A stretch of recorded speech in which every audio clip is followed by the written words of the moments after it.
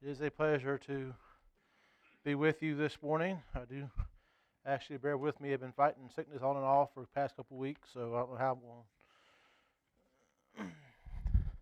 how strong my voice will be this morning, but we will push forward.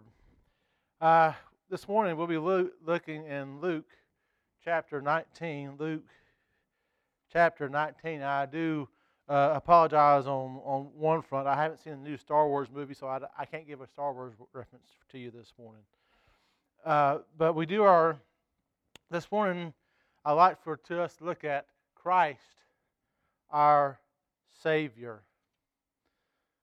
Let's begin in Luke chapter 19, beginning in verse 1. He entered Jericho and was passing through. Behold, there was a man named Zacchaeus. He was a chief tax collector, and he was rich.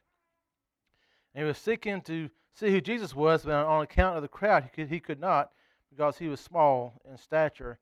So he ran on ahead and climbed up into a sycamore tree to see him, for he was about to pass that way. And when Jesus came to the place, he looked up and said to him, Zacchaeus, hurry and come down, for I must stay at your house today. So he hurried and came down and received him joyfully. And when they saw it, they all grumbled, He has gone in to be the guest of a man who was a sinner. And Zacchaeus stood and said to the Lord, Behold, Lord, the half of my goods I give to the poor. If I have defrauded anyone of anything, I restore it fourfold. And Jesus said to him, Today salvation has come into this house, since he also is a son of Abraham. For the Son of Man came to seek and to save the lost. Let's have a word of prayer. Father, we thank you, Father, for your saving power. Father, it is not a power that comes from within us, but Father, it is through you alone, Father, of this salvation. And Lord, we just thank you for your word, and Lord, we thank you, Father, that you call sinners to you, Father, and Lord, that is not nothing that we can do to earn that, Father. Lord, we just pray now to be with us. And Lord, we just thank you so much for your Son and the love that you showed toward us when you sent your Son, Father, into this world, Father, to live among us and to die, Father, and to be raised again and to be seated by you at your right hand. Thank you so much again, Father. In Jesus' name we pray. Amen. As the angels announced to the shepherds at the birth of Christ, a Savior was born. It was a greeting of good news and great joy for not only the shepherds, but for all people. There have been plenty of Saviors with a small s in the history of the world, but there has only been one Savior with a capital S. Firefighters have saved lives multiple times by pulling people out of burning buildings. Doctors have saved lives of patients on the operating table. A person may have saved another person by rescuing them from going down a destructive path. All of those things are very noble, and they should be honored and lauded. But the saving those people do, however great it is only temporary up until a point. And that is, as one day everyone dies. It may take many years, it may be many years down the road, but it will happen. There is only one Savior that saves eternally, and that is Jesus Christ. We must be careful in not losing sight of that. While there may be a time and place for addressing social issues, we must not get wrapped up in them and lose sight of our first priority. Christ is in the saving business, not the social justice business. As one of my seminary instructors once said, Some churches want to make the world a better place to go to hell from. But in that manger 2,000 years ago, a day that we will celebrate tomorrow, in that manger 2,000 years ago, history was changed forever. Never in the course of humankind has there been a more significant birth. Not only was a Savior born, but the Savior was born. There was never like Him before, nor like Him since, as God Himself came down to live as a man. In this passage this morning that we just read, we see a man who the world would see as the most unlikely person of all to be saved. He was someone who did not fit into the right mold. He was someone who was short of statures in more ways than one. Just one chapter before, in Luke 18, we read of Jesus giving a parable about a tax collector and a Pharisee at the temple. And what happens, of course, in that is that the Pharisee prays within his own self-righteousness. The tax collector prays, realizing that he is a sinner, and Jesus said it was the tax collector who went away justified and not the Pharisee. It was a scandalous parable. But here, just a chapter later, we see this whole tax collector thing come into a reality in and of itself. He was, this morning, I'd like for us to see that our Savior, He selects, our Savior seeks, and our Savior saves. First of all, the Savior selects. Jesus is making His way toward Jerusalem at this time.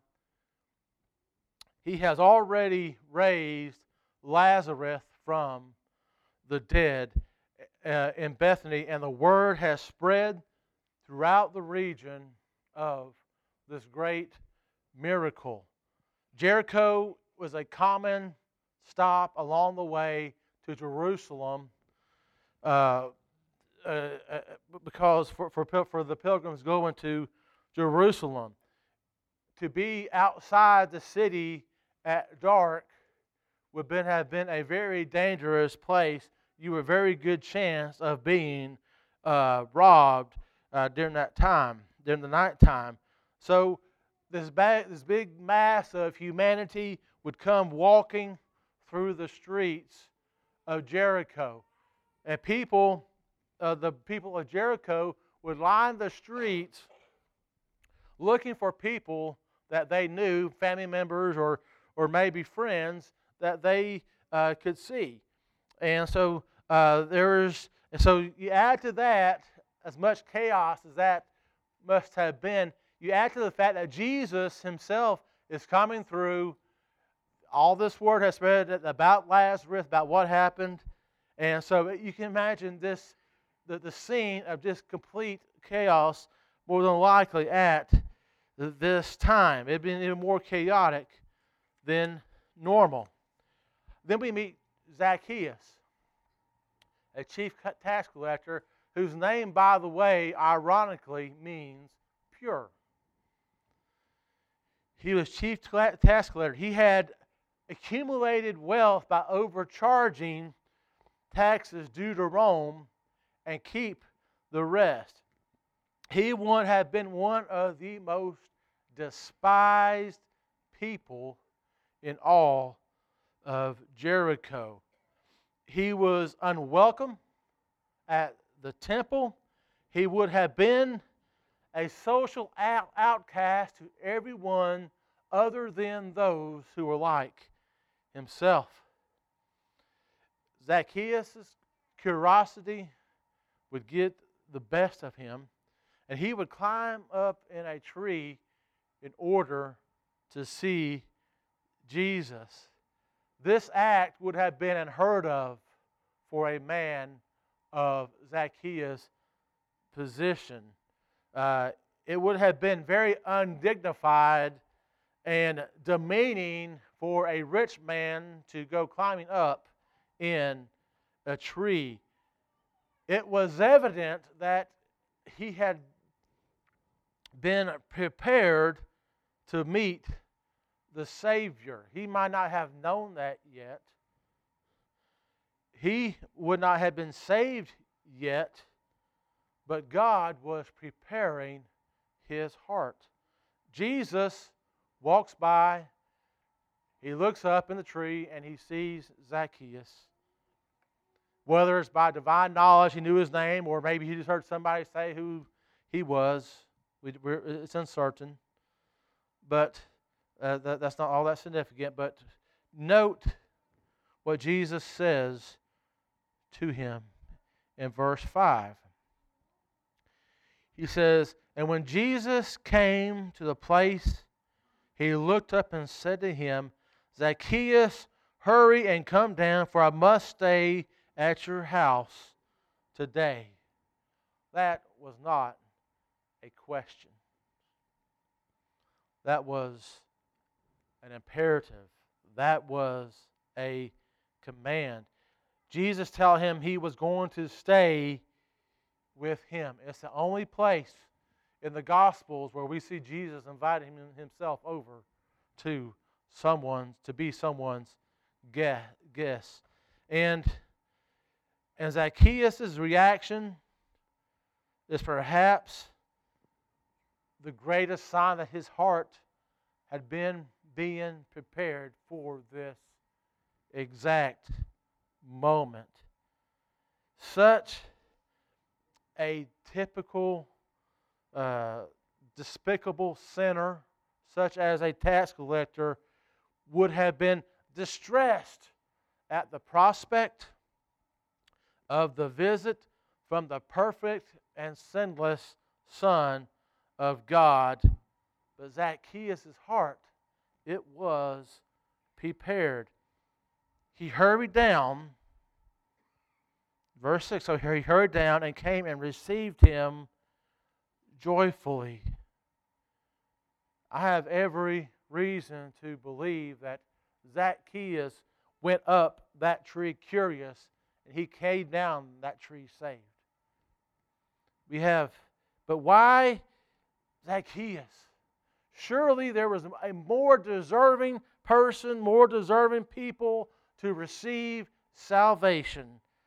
Tax collectors, they had no hope. They were excluded from all religious fellowship, including the temple and the synagogue. And so we don't know why Jesus, he selected Zacchaeus.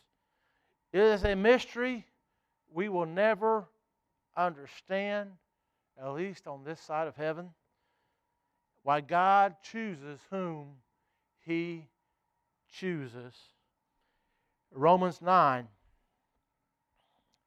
starting in chapter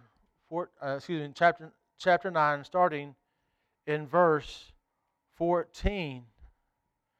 Paul addresses this very issue about how it might seem unfair for God to choose some people and not to choose others.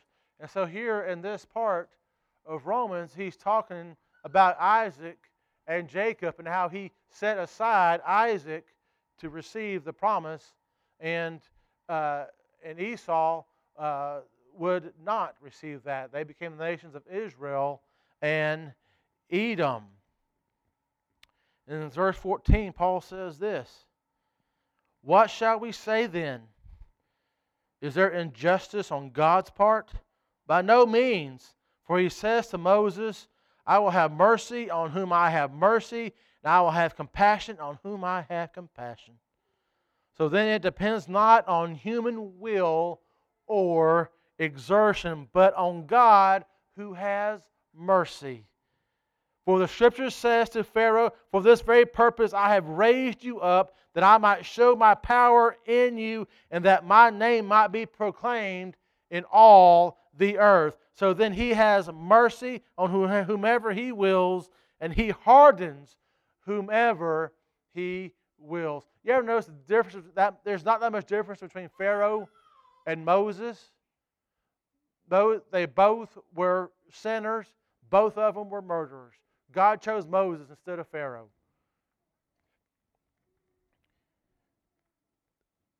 But verse 19, you will say to me then, why does he still find fault? For who can resist his will? But who are you, O man, to answer back to God? Will what is molded say to the molder, why have you made me like this? Has a potter no right over the clay to make out the same lump one vessel for honorable use and another for dishonorable use?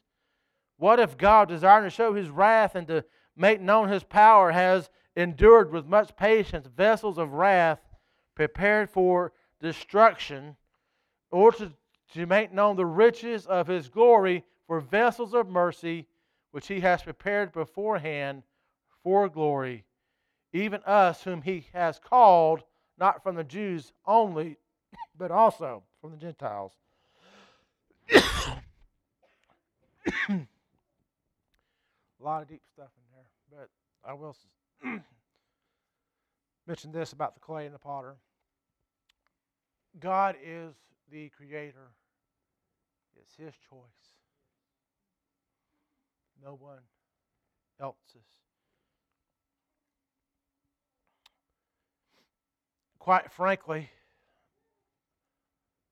if we look at Zacchaeus and we really think about it, there's no reason for him to accept us either. There's a very simple explanation why we have done nothing to gain our own salvation. It is because we can do nothing to gain our own salvation. The decision is God's and God's alone. We would not come to him on our own. If so, we could leave on our own. As John MacArthur so famously put it, if we could lose our salvation, we would. Zacchaeus, he did walk down a church aisle or prayer, a sinner's prayer. He simply received believing faith. Zacchaeus received Jesus joyfully, which is the only way to receive Christ. We don't receive him out of duty, not of high pressure altar calls, not to simply to get fire insurance, to avoid hell. We are to receive Christ joyfully with humility, recognizing it is a joy unspeakable and full of glory. We don't receive him because friends do it or because we grew up in church. In verse 7, we see what the reaction to the people is. And when they saw it, they all grumbled, he has gone in to be the guest of a man who is a sinner. The verb there is an imperfect verb, meaning it was a continuous thing, that they just kept continually grumbling and grumbling and grumbling about what Jesus had done, even despite the fact that Jesus had gone against the grain his entire life. For some reason, they were still surprised by some of the things that he done. So, even going back to chapter 15, where it starts off with tax collectors. Verse 1 starts off with tax collectors.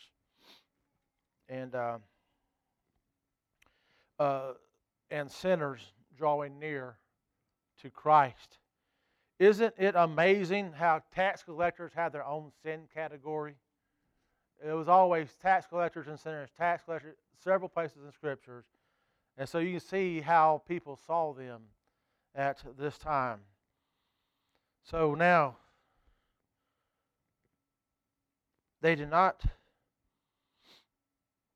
both the religious elite and the people hated the tax collectors. They hated Zacchaeus. They could not see past their own blind pride. They refused to see what possible righteous purpose Jesus had in visiting a notorious sinner. But as we see, He came to seek and to save those who are lost. Which makes us to the next point. The Savior seeks. Again, apparently grumbling was a common thing to do toward Jesus. We see numerous examples of it. We go back to, and so well, they are, so they are drawing them to them, and so Jesus then tells these three parables about how He seeks those who are lost. As he starts out in verse 1, he says, "Now the tax collectors and sinners were all drawing near to Him, and the Pharisees and the scribes grumbled, saying, The man receives sinners and eats with them." Jesus counters with these three parables. The first is the parable of the lost sheep, where He talks about how the shepherd has 100 sheep, one of them gets lost, and he leaves the 99 to go find the other one, instead of leaving them lost. And He talks about how that shepherd rejoices in finding that one lost sheep. The second is the parable of the lost coin, where a woman seeks a lost coin diligently. She keeps cleaning her house until she finds that coin. The third is the one that many of us are probably familiar with, the parable of the prodigal son. When we see the prodigal son, he leaves home. He squanders his inheritance, but he is welcomed back by the father, who saw him from a long ways off. What's that tell us? It means the father was looking for him. He was looking for his return. His disciple, Matthew, was a tax collector. At Jesus' calling in Matthew chapter 9, we see much of the same thing. Jesus tells Matthew to get up from his tax table and to follow Him. Matthew does, and he takes Jesus to his house for a party with tax collectors and sinners. Here we are again. And guess what? The people grumbled. So Jesus responds in verse 12 of Matthew chapter 9. He says, "Those who are well have no need of a physician, but those who are sick. Go and learn what this means. I desire mercy and not sacrifice, for I came not to call the righteous, but sinners." Jesus was a friend to sinners, not the self-righteous. That's who He came to seek. Why? Because tax collectors and sinners, they recognized themselves as such, as sinners. The self-righteous did not see them. They thought they had earned salvation because of works. Jesus had friends in low places long before Garth Brooks ever did. He says the same thing in a parable in Luke chapter 15. He says, in the parable of the lost sheep, He says, "Heaven rejoices over one sinner who repents over the self-righteous." Remember this. It was the outcast of society that was drawn to Jesus. It was the self-righteous that was determined to kill Him. To clothe yourself with self-righteousness is not a good look on you. Zacchaeus receives Jesus joyfully because he realized he was a sinner and his sins had been forgiven.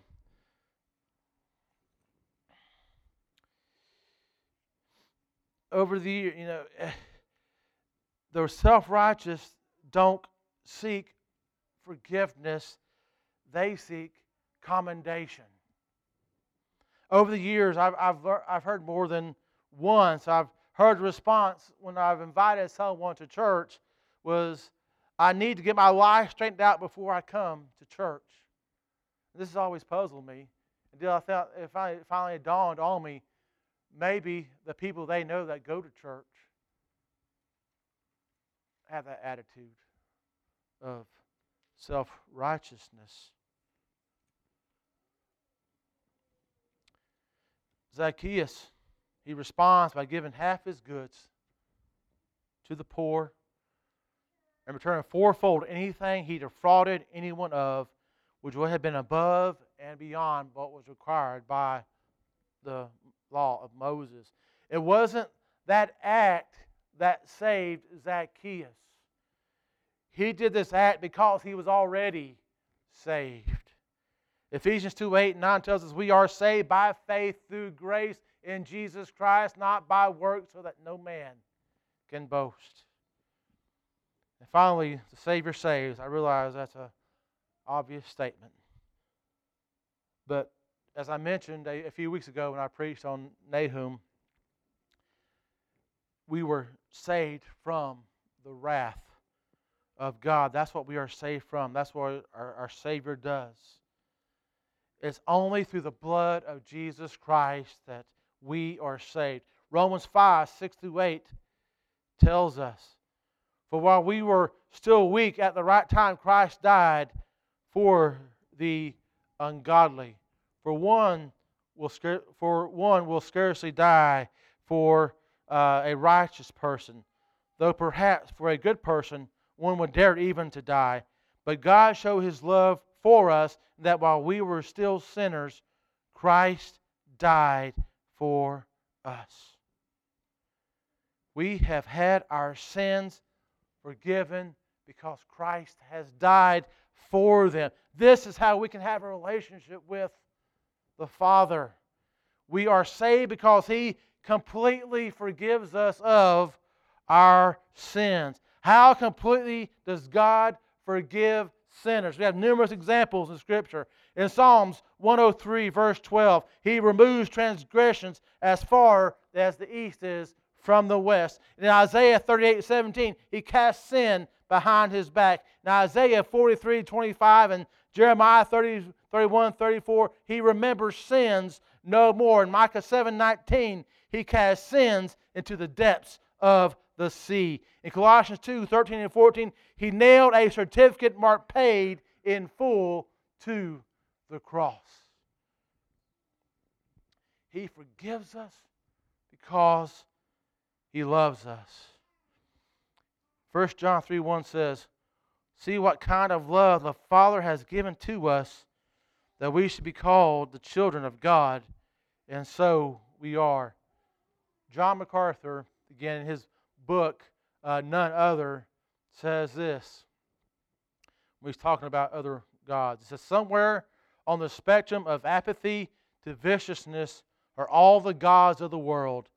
Not one of them is a Savior like Yahweh. Unlike all of them, He is compassionate, merciful, tender-hearted, filled with loving kindness, and eager to save people. That is our Savior. In Luke chapter 1, we read of, right before the birth of Christ, we read about Zechariah's prophecy. Zechariah was, of course, John the Baptist's father. And then as Zechariah is holding his newborn son, he gives this prophecy, beginning in verse 68.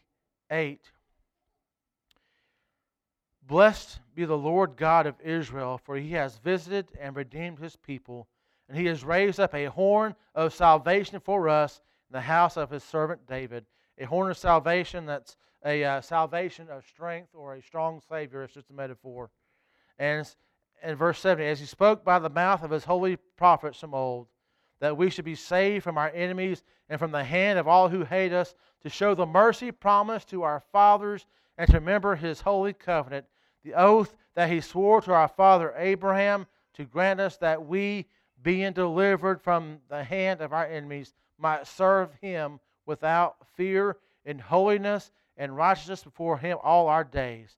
And you, child, will be called the prophet of the Most High, for you will go before the Lord to prepare His way, to give knowledge of salvation to His people in the forgiveness of their sins, because of the tender mercy of our God, whereby the sunrise shall visit us from on high, to give light to those who sit in darkness and the shadow of death, to guide our feet into the way of peace.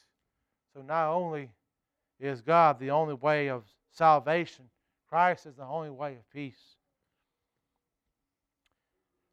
The starting point of salvation is realizing you are a sinner in need of a Savior. That's why Christ came into the world 2,000 years ago, to be atoning sacrifice for our sins. He changed the world. Everything from His birth, where He was born in a king born in a lowly manger, to where He would associate with His so-called social outcast His whole time, His whole ministry. This is why we are celebrating His birth tomorrow. He was a friend of sinners 2,000 years ago, and friend, He's a friend of sinners today. Jesus endured death on a cross, and 3 days later, He rose again to conquer death, where He now sits at the right hand of the Father. There is no salvation in anyone else, including yourself. And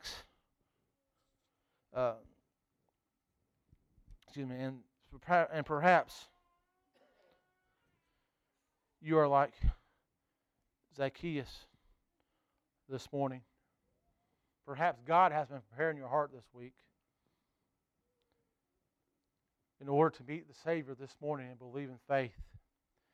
You realize you are a sinner and you cannot receive salvation on your own merit, but only through the faith in Jesus Christ. Have you received Jesus with joy? Have you? If so, I invite you to speak with Josh or one of our elders this morning. Let's have a word of prayer. Father, we thank You, Father, for our salvation. Father, Lord, that we have absolutely no right to demand, no right to deserve.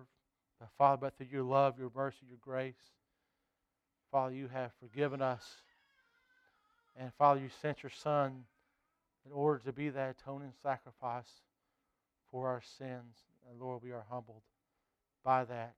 Lord, we just pray that, I pray that anybody, Father, draw people to You this morning.